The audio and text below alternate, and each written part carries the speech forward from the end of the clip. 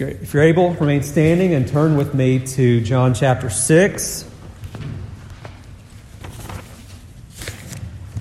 Gospel of John chapter 6. Again, I just remind you that tonight at 6 o'clock we plan to meet here again. And we'll have a time of singing, prayer, and I'll bring a report of Presbyterian. You'll want to be here for that if you in fact are able. John chapter 6, we'll begin reading at verse 22, and we'll stop at verse 40. That will be our text for the sermon this morning. On the following day, when the people who were standing on the other side of the sea saw that there was no other boat there except that one which his disciples had entered, and that Jesus had not entered the boat with his disciples, but his disciples had gone away alone. However, other boats came from Tiberias near the place where they ate bread after the Lord had given thanks. When the people therefore saw that Jesus was not there, nor his disciples, they also got into boats and came to Capernaum, seeking Jesus. And when they found him on the other side of the sea, they said to him, "Rabbi, when did you come here?" Jesus answered and said, "Most assuredly I say to you, you seek me not because you saw the signs, but because you ate of the loaves and were filled. Do not labor for the food which perishes, but for the food which endures to everlasting life, which the Son of Man will give you, because God the Father has set his seal on him." Then they said to him, "What shall we do that we may work the works of God?" Jesus answered and said to them, "This is the work of God, that you believe in him whom he sent."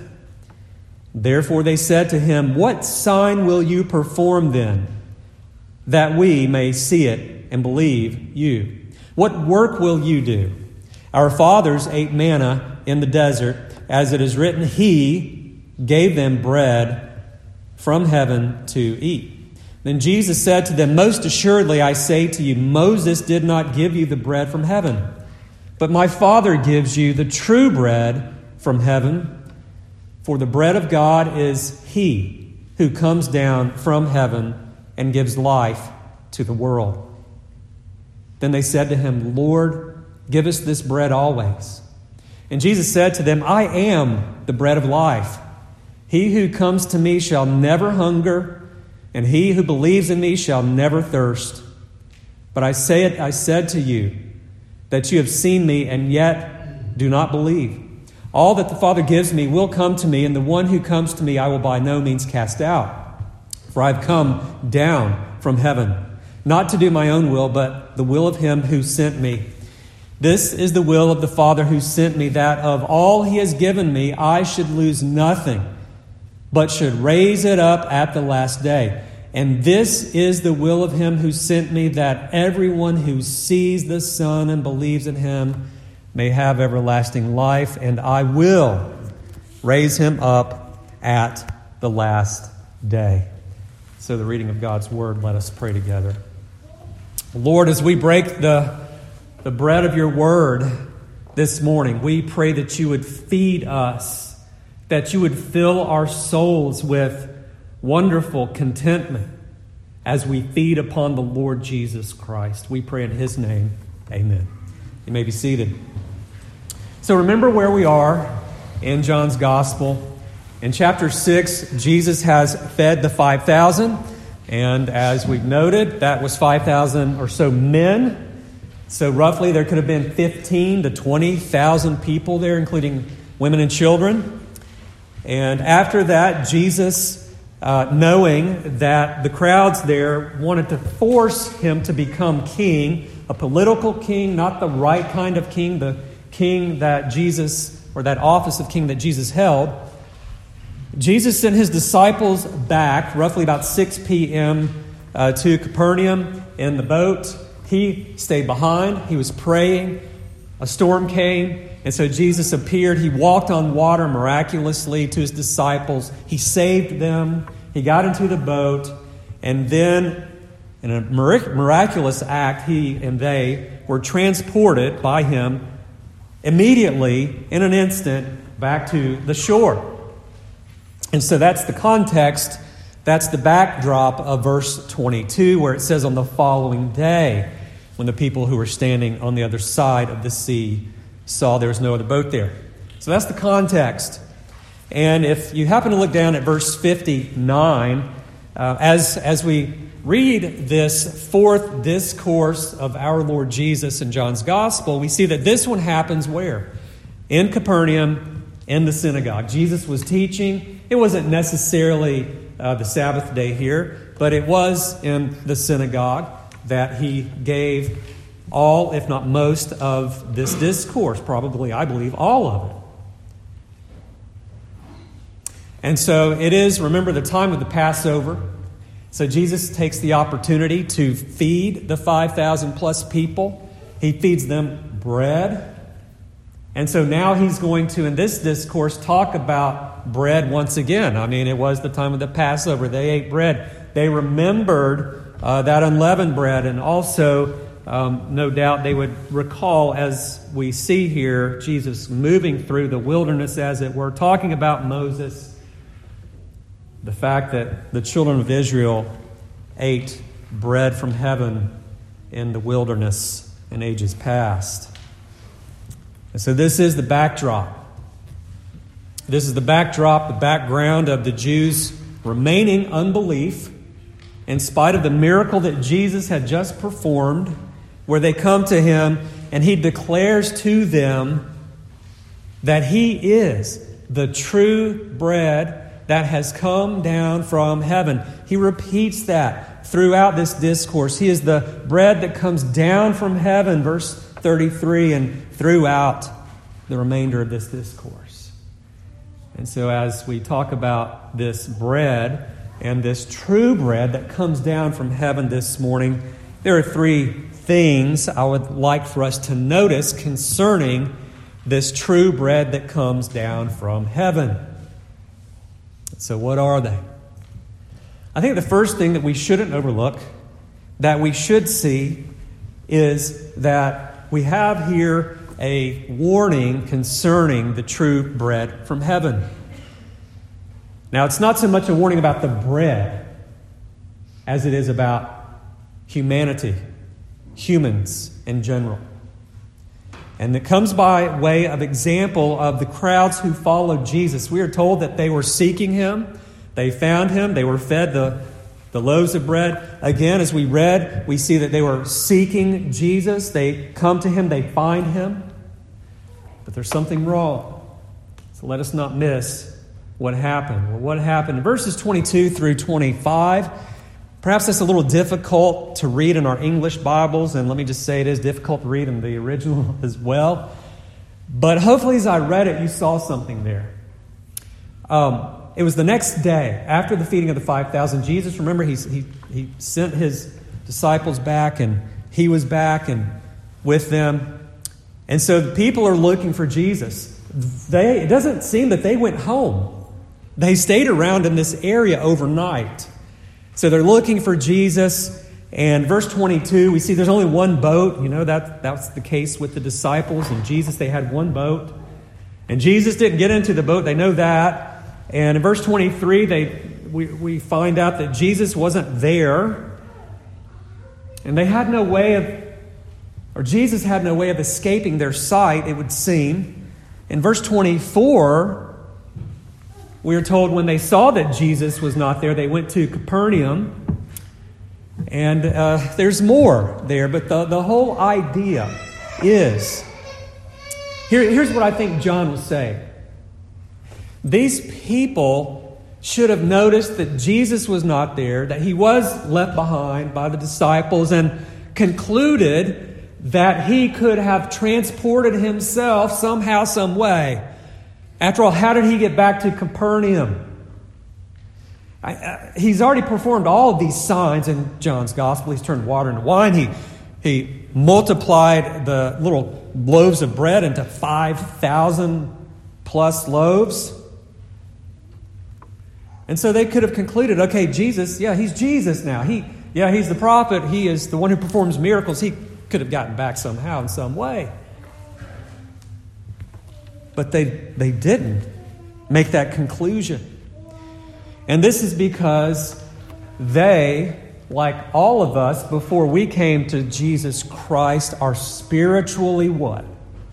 You might say dead. That's true. Ephesians 2, we're dead in our sins and trespasses, but therefore we are spiritually dull. We are slow to understand, if we can even understand spiritual things at all. And 1 Corinthians 2 makes that point, that really it's only by the power of the Holy Spirit that we understand the things of God, the deep things of God even. And we see that here. So in verse 25, they find Jesus on the other side of the sea. They say to him, Rabbi, teacher, when did you come here? The question ought to have been as well, how did you get here? But what we also learn here about these crowds is that they were following Jesus, yes. But they were following Jesus for the wrong reason, for the wrong reasons. And while we have to be careful as humans who are not all-knowing, we have to be careful not to judge other people. We are taught here as well to examine our own reasons for following the Lord Jesus Christ, our own reasons for attaching ourselves to the people of God, the church of the Lord Jesus Christ. In verse 26, Jesus, he answers them, but he doesn't answer them. He gets to the heart of the matter. Jesus answered them and said, Most assuredly I say to you, you seek me not because you saw the signs, but because you ate of the loaves and were filled. So Jesus knows their motives. And they are seeking him because they ate that bread. No doubt it's probably the best bread ever. And they were filled to their heart's content. Guess what? They want more. Why? Because after you eat, you get hungry again. And as John Calvin said, they sought in Christ something else other than Christ himself. They had not profited from the miracle of feeding the 5,000. So the only reason really they were seeking him was to make him the political king, to be the deliverer from the oppression of the Romans who had occupied their land illegitimately in their view, and also to give them bread. So Jesus then is their political deliverer, and he is their personal DoorDash. It's as if they were thinking, oh, this is great. Our king, he'll remove these illegal occupants from the land and he will feed us all our days. I mean, if there's ever a socialistic mentality, here we have it. And so before, we noted that we need to be careful not to use Christianity, not to use the name of Jesus for our own personal political agendas. We could go back to the second Psalm. Yes, Jesus is the ruler of the kings of the earth. All the rulers of the earth must bow to Jesus and kiss the Son. That is true. But let us not confuse the Church of Jesus Christ with other political kingdoms. And here we are taught that we need to examine why it is that we come to the Lord Jesus Christ. If it's for Jesus to fix my back pain, if it's for Jesus to fill my bank account, health, wealth, and prosperity gospel, or if it's the social gospel, as we saw at the early 20th century, where the gospel is applied to all the social issues of the day. There's deliverance from social oppression. The gospel can fix the economy. And again, the Word of God does apply to every area of life, no doubt. But when it comes to the social gospel, and then later liberation theology, that Jesus came like this Moses, and they flattened the meaning of the gospel to relate only to this earth, only to the political spheres of this world. Liberation theology, and the words of one author, Richard Niebuhr, and I go back to this quote because it's so great. He just summarized it like this. speaking of the message of the social gospel, he said, the social gospel has gotten us this: a God without wrath brought men without sin into a kingdom without judgment through the ministrations of a Christ without a cross. And so Christianity becomes do good, do better. And you over there, follow Jesus and do better. And that's it. There's no talk about sin. There's no talk about true redemption by the blood of the Lord Jesus Christ on his cross.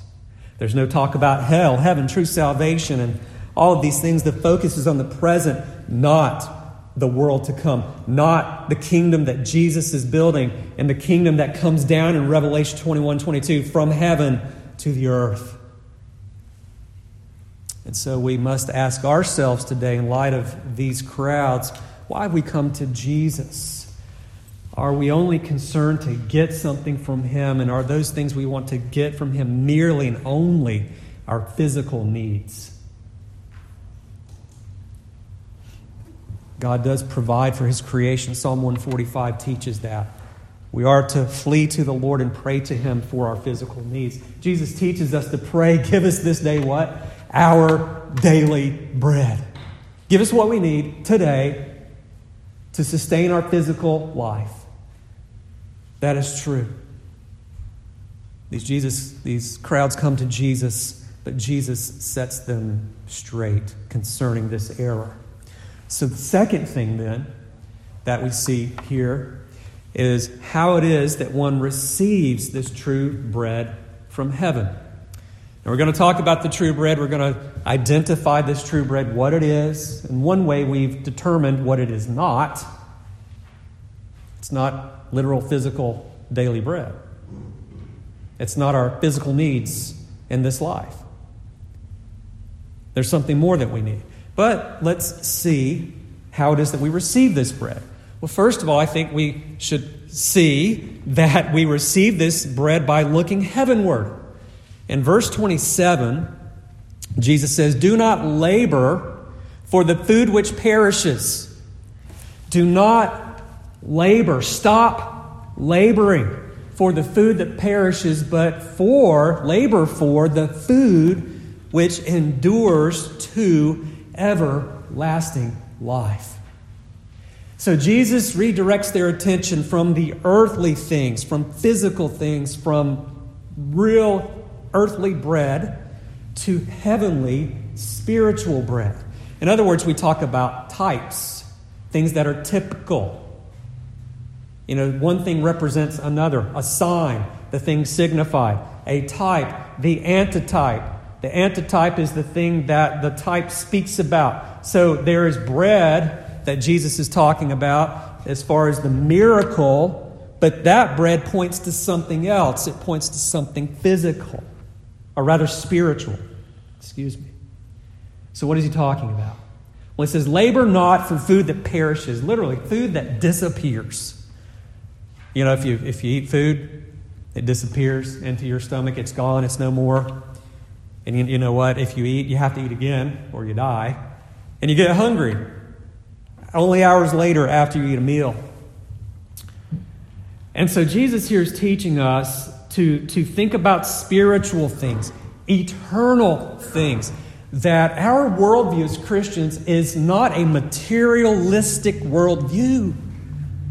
And that is out there today, and I was tempted, as a preacher, you have to determine what not to say as well as what to say. But let me just say, there are forces out there today, evil forces, and driving things, and they are materialistic. One such man has said that human beings are hackable animals. And he has this terrible, wicked agenda. And he not only wants to track humans outside where they go, but he wants to track what's going on inside every human. And there's a whole other discussion to be had about that. But the point is, we are not materialistic. I don't mean consumeristic. We're not that. We aren't materialist. So when we see a human, we don't see just a blob of flesh. We just don't see a bag of blood and bones. We see a person, a human being. We see a soul inside of that person. We don't merely have brains. We have minds. And so Colossians 3 tells us in verse 1, verse 2, it says, set your mind on things above, not on the things of this earth. So we're to be lifted up, to focus our gaze to heaven. That's what Jesus is telling them here when he says, labor, strive, work hard, not for food which perishes, but for the food which endures to everlasting life. Is Jesus here teaching works salvation, by the way? He says labor, work hard for it, for the food that endures to everlasting life.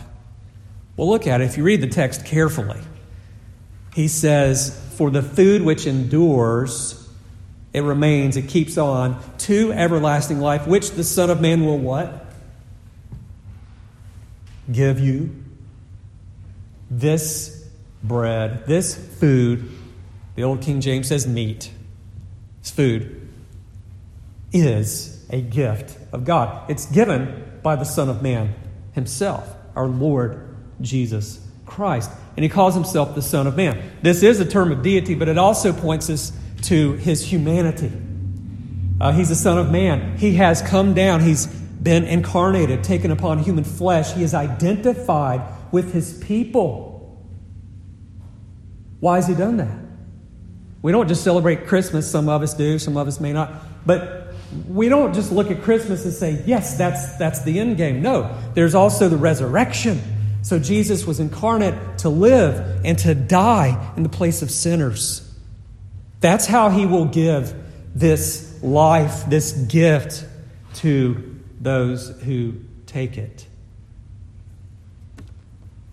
He is saying, apply the same effort you use daily to get food, to get spiritual food from heaven. In Matthew chapter 6, our Lord teaches something similar there. He talks about the care, the concern, the worry of the Gentiles. The Gentiles, they don't know God. They are without God in the world, as Paul says. And what happens as a result of that? They don't have faith in God. And they worry. So Jesus says, stop worrying. Don't worry, don't worry, don't worry, don't worry, don't worry. And then in Matthew 6:33, he says, but seek first the kingdom of God and his righteousness, and all these things shall be added to you. Therefore, do not worry about tomorrow, for tomorrow will worry about itself, about its own things. Sufficient for the day is its own trouble. So prioritize your pursuit. Prioritize your labors. Seek after the kingdom of God and his righteousness, the righteousness of the Lord Jesus Christ that comes in the form of a gift that is presented to us here in John chapter 6 as the bread come down from heaven. And so then these Jewish people demand that a sign be given. And that's only after Jesus says that he will give it to you because God the Father, verse 27, has set his seal on him. This past week, my wife and I received a thank you note in the mail. And on the back, there was the sticker. It was a letter. And its purpose was to signify the old signet ring seal. Wax. And the king would put his signet ring into the hot wax, and then it would show that he is sending this letter, that it has come from him. And so that letter then has that seal. And it shows that it is, in fact, from the king. It shows that this letter bears authority. And so the Father has put his seal on the Lord Jesus Christ. He has come from heaven. The Father has put his sign, signifying that this one, Jesus, has come from his presence, from heaven. And he comes with authority. And so that's why Jesus says that. And then they say to him in verse 28, what shall we do that we may work the works of God? You see, they still don't get it. What shall we do that we may work the works of God? Okay, we heard you, and we want to do something. I mean, who taught these people before Jesus? Scribes and Pharisees, I think I heard it. And what do they teach? Works Do. You want to enter the kingdom? Okay, here's the goal. Okay, reach this goal. Let me move it a little bit farther out. Okay, here, now do that. Oh, let me move it a little bit farther. They'll never get in. Got to work. So that's what's happening here. They didn't catch what Jesus says. The Son of Man will give it to you. And so that's what they ask. They ask this question, show us what we must do. And so what does Jesus say? Verse 29, this is the work of God, that you believe in Him whom He sent. See, the Jews seek a sign. The Jews are stubborn. They do not want to receive a gift. They want to perform something so that they can put it on their spiritual resume and show it to God at the last day and say, here's all the things that I've done. Let me in, please.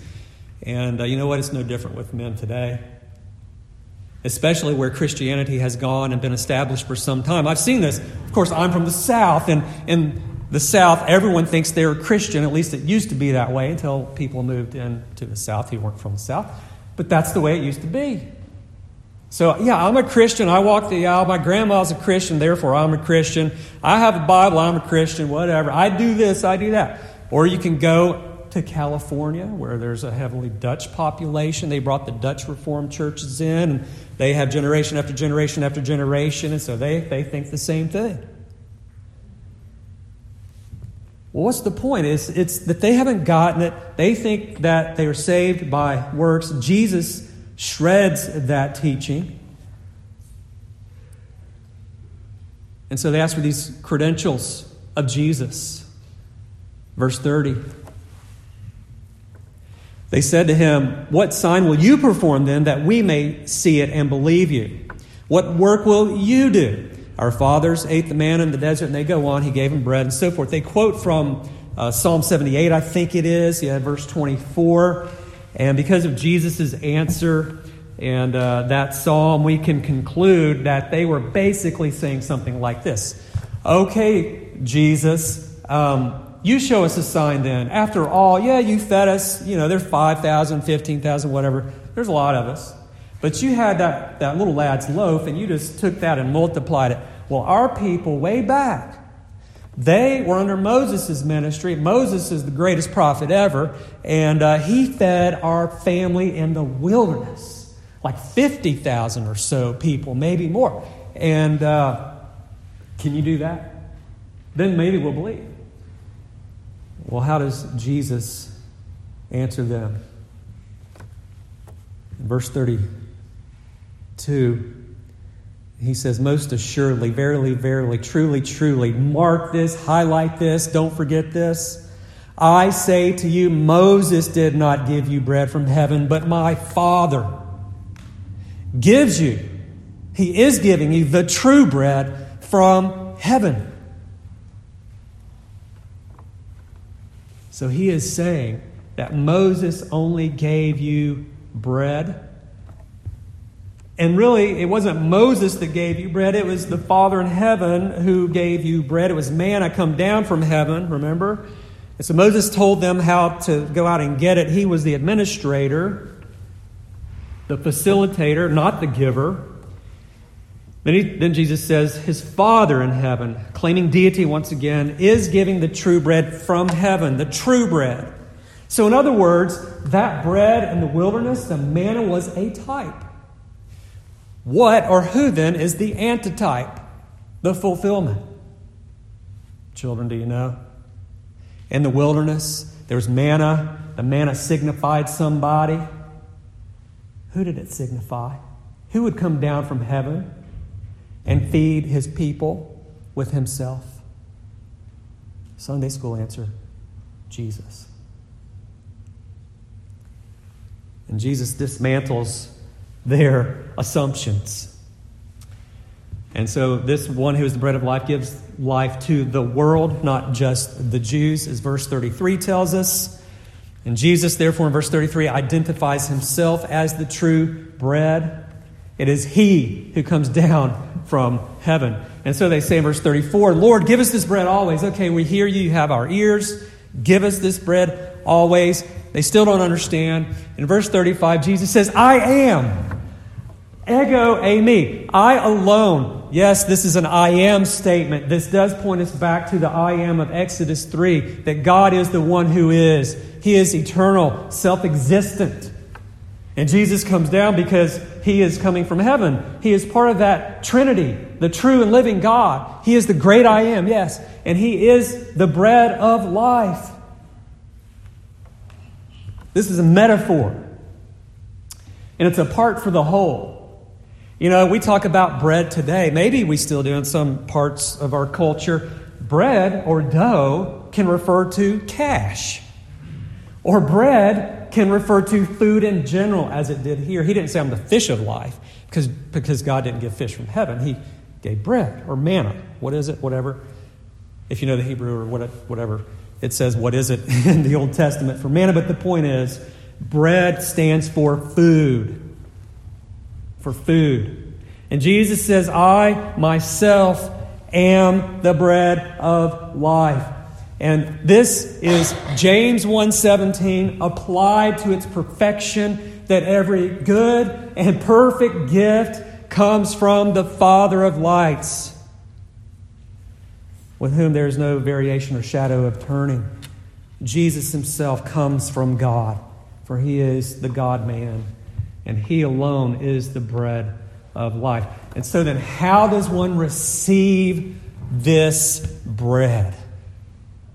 Well, He tells us in verse 29, it's by believing in Jesus. By verse 35, we see, according to that it's coming to Jesus. In verse 35, again, it's believing in Jesus. So it's by faith. This will be very important when you read verse 51 later about eating Jesus' flesh and drinking Jesus' blood. We are not cannibals. Jesus never taught cannibalism. That was the mistake of these false temporary disciples. That's what they understood. And so that's how you come to Jesus. You believe in Him. You trust in Him. You have faith in the Lord Jesus Christ. And so in verse 36, they make this deadly mistake.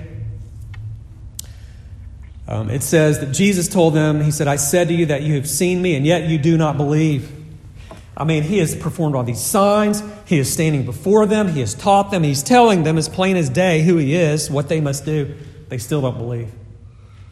Well, that's going to come up again in John 6:44. I don't want to give away that sermon, but that refers to mankind's inability to come to Jesus apart from the sovereign, all-powerful grace of God through the Holy Spirit. And so then, after this, and this warning, we see this bread of life identified. It is the Lord Jesus Christ. Now, what if they had partaken of this bread? What benefit would this bread bring? Christian, you have eaten this bread.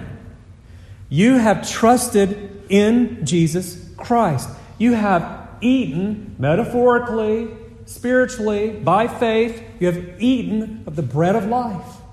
What blessings have come upon you because of that? I don't want to miss this. This is a whole other sermon, but I'm going to hopefully give it to you in like 3 minutes.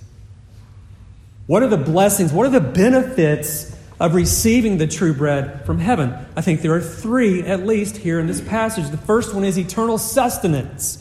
Verse 27, verse 33, Jesus says it is everlasting life. It is eternal life. Jesus has come to give Zoe life, abundant life, eternal life, life that never dies. And this is in contrast with what happened in Genesis 6 when Adam and Eve partook of the forbidden fruit. They ate of it and they died spiritually, and they began to die physically. And so they lost communion with God. They lost that saving, everlasting relationship with God. And so we come into the world as their children. We come into this world fallen, dying. And we will die bodily. And we've lost our communion with God. And therefore we are full of misery, heartache, and all of these things. But guess what? This is why the true bread has come to give what no loaf of bread can give today. Eternal life. People are seeking this. I appreciate medicine. I'm not one of those who, I don't like going to the doctor, but I will if I have to. And I do appreciate good doctors. I appreciate safe medicine. But I also know that it's not going to keep me alive forever. There are people who partake of something called cryonics. They freeze their pets, or they, in their will, say, I want to be frozen with the hope that I'll be resuscitated in 100 years. I don't think that was true of Walt Disney. You can look it up on the internet. But there are people who do this. They think that that's going to save them. And maybe they'll freeze themselves again. Maybe they'll keep doing that throughout time, and they'll wake up in the middle of a nuclear war or something. I don't know. Or maybe people try to escape death in various ways. Food, hoarding, drugs, sex, go on and on and on. Pleasure, work. You can just immerse yourself in work so you don't have to think about anything outside. No, Jesus says, I've come to give you life and life eternal. In John 10:28, he says, I give them eternal life. In John 11:25, I am the resurrection and the life. And so he brings eternal sustenance. Second, he brings eternal satisfaction. That's in verse 35. He said, I am the bread of life. He who comes to me, who believes in me, who trusts in me, shall never hunger, and he who believes in me shall never thirst. Can you imagine eating something one time and never hungering again? Late 90s, something like that. It was trendy to have bread machines in your home. We had one. I probably gained 50 pounds. My wife would pour in all the ingredients into this little bread machine, plug it in, we go worship, come back 2 hours later, and you go to the front door, and it's like the smell is coming from under the threshold of the door, and you go in, and you just can't wait to put a whole thing of butter on that bread, and it just melts in your mouth like cotton candy. And instantly my pants began to get tight, and 2 hours later I was hungry again. What are we having for dinner? It doesn't satisfy. And so that's the nature of food. Well, Jesus says, if you eat of this food, you'll never hunger again. You will never thirst. I've got so much more to say. Read Ecclesiastes. That's what the author is doing there. He's forcing you in a corner. He's saying, look, you can try to make sense of this life from under the sun. That is, from this world's view, not from God's view, not from a biblical worldview. And so when you do that, you can go out and try to find meaning in life through pleasure, through work, through riches, all of these things. But he says it's all vanity of vanities. It's grasping for the wind. You can't catch it. You can't obtain it. You can't do it.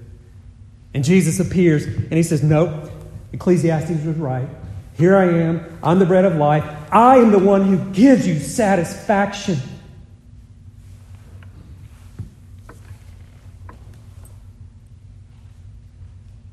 Third, there is eternal security. That's in verses 37 through 40.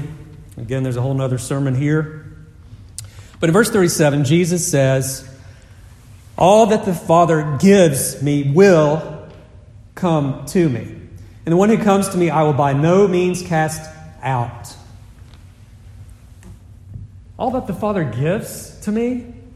You mean God the Father has these souls that He gives to Jesus? He certainly does. Ephesians 1:4 talks about that. These are the ones chosen in Christ before the foundation of the world. Their names have been written in the Lamb's book of life before the foundation of the world. And in John 17, just before his death and his high priestly prayer, the Lord Jesus prays this.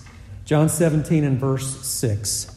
Praying to the Father, I have manifested your name to the men whom you have given me out of the world. They were yours. You gave them to me, and they have kept your word.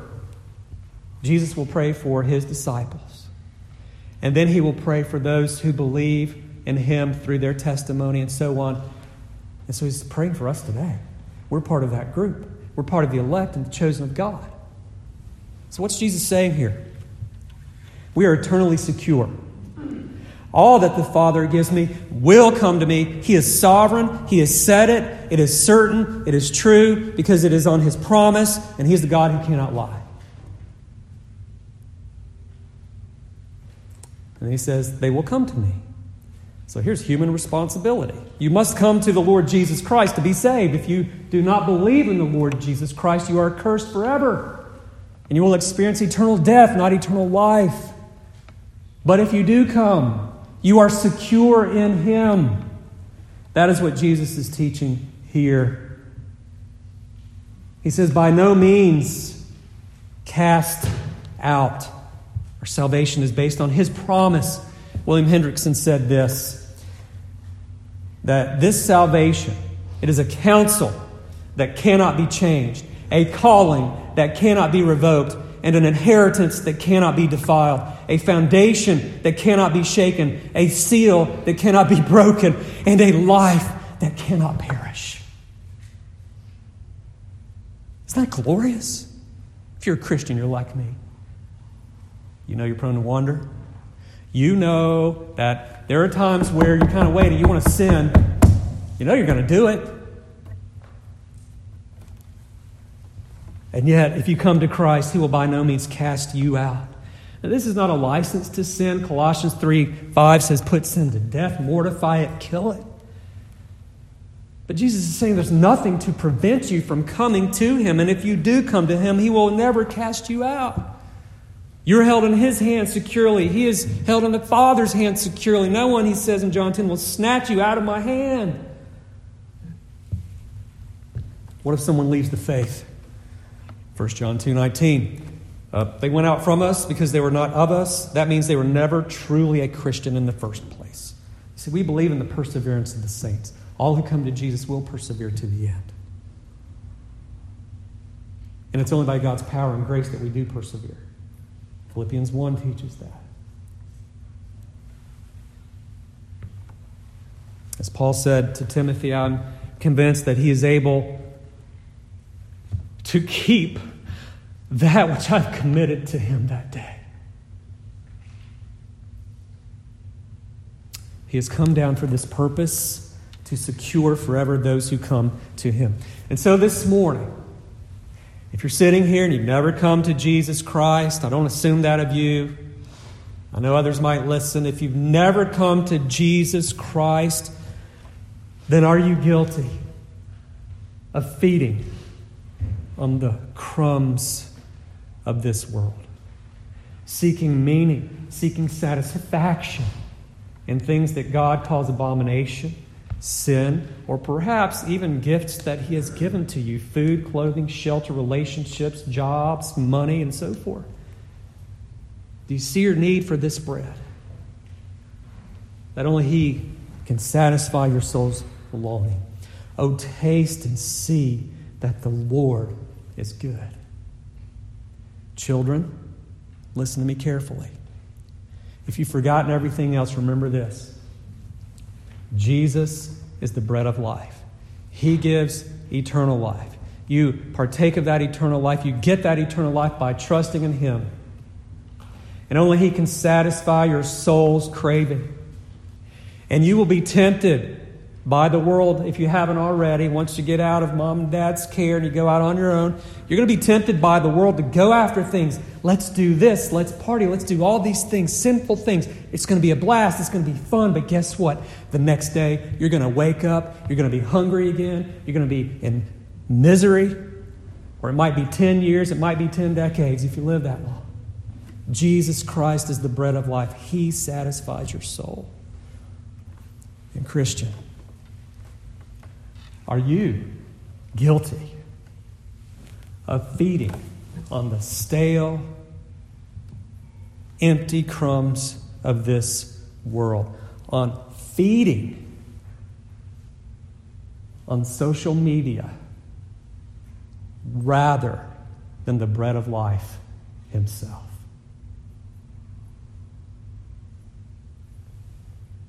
At times, yes. But know this. Did you catch what Jesus said?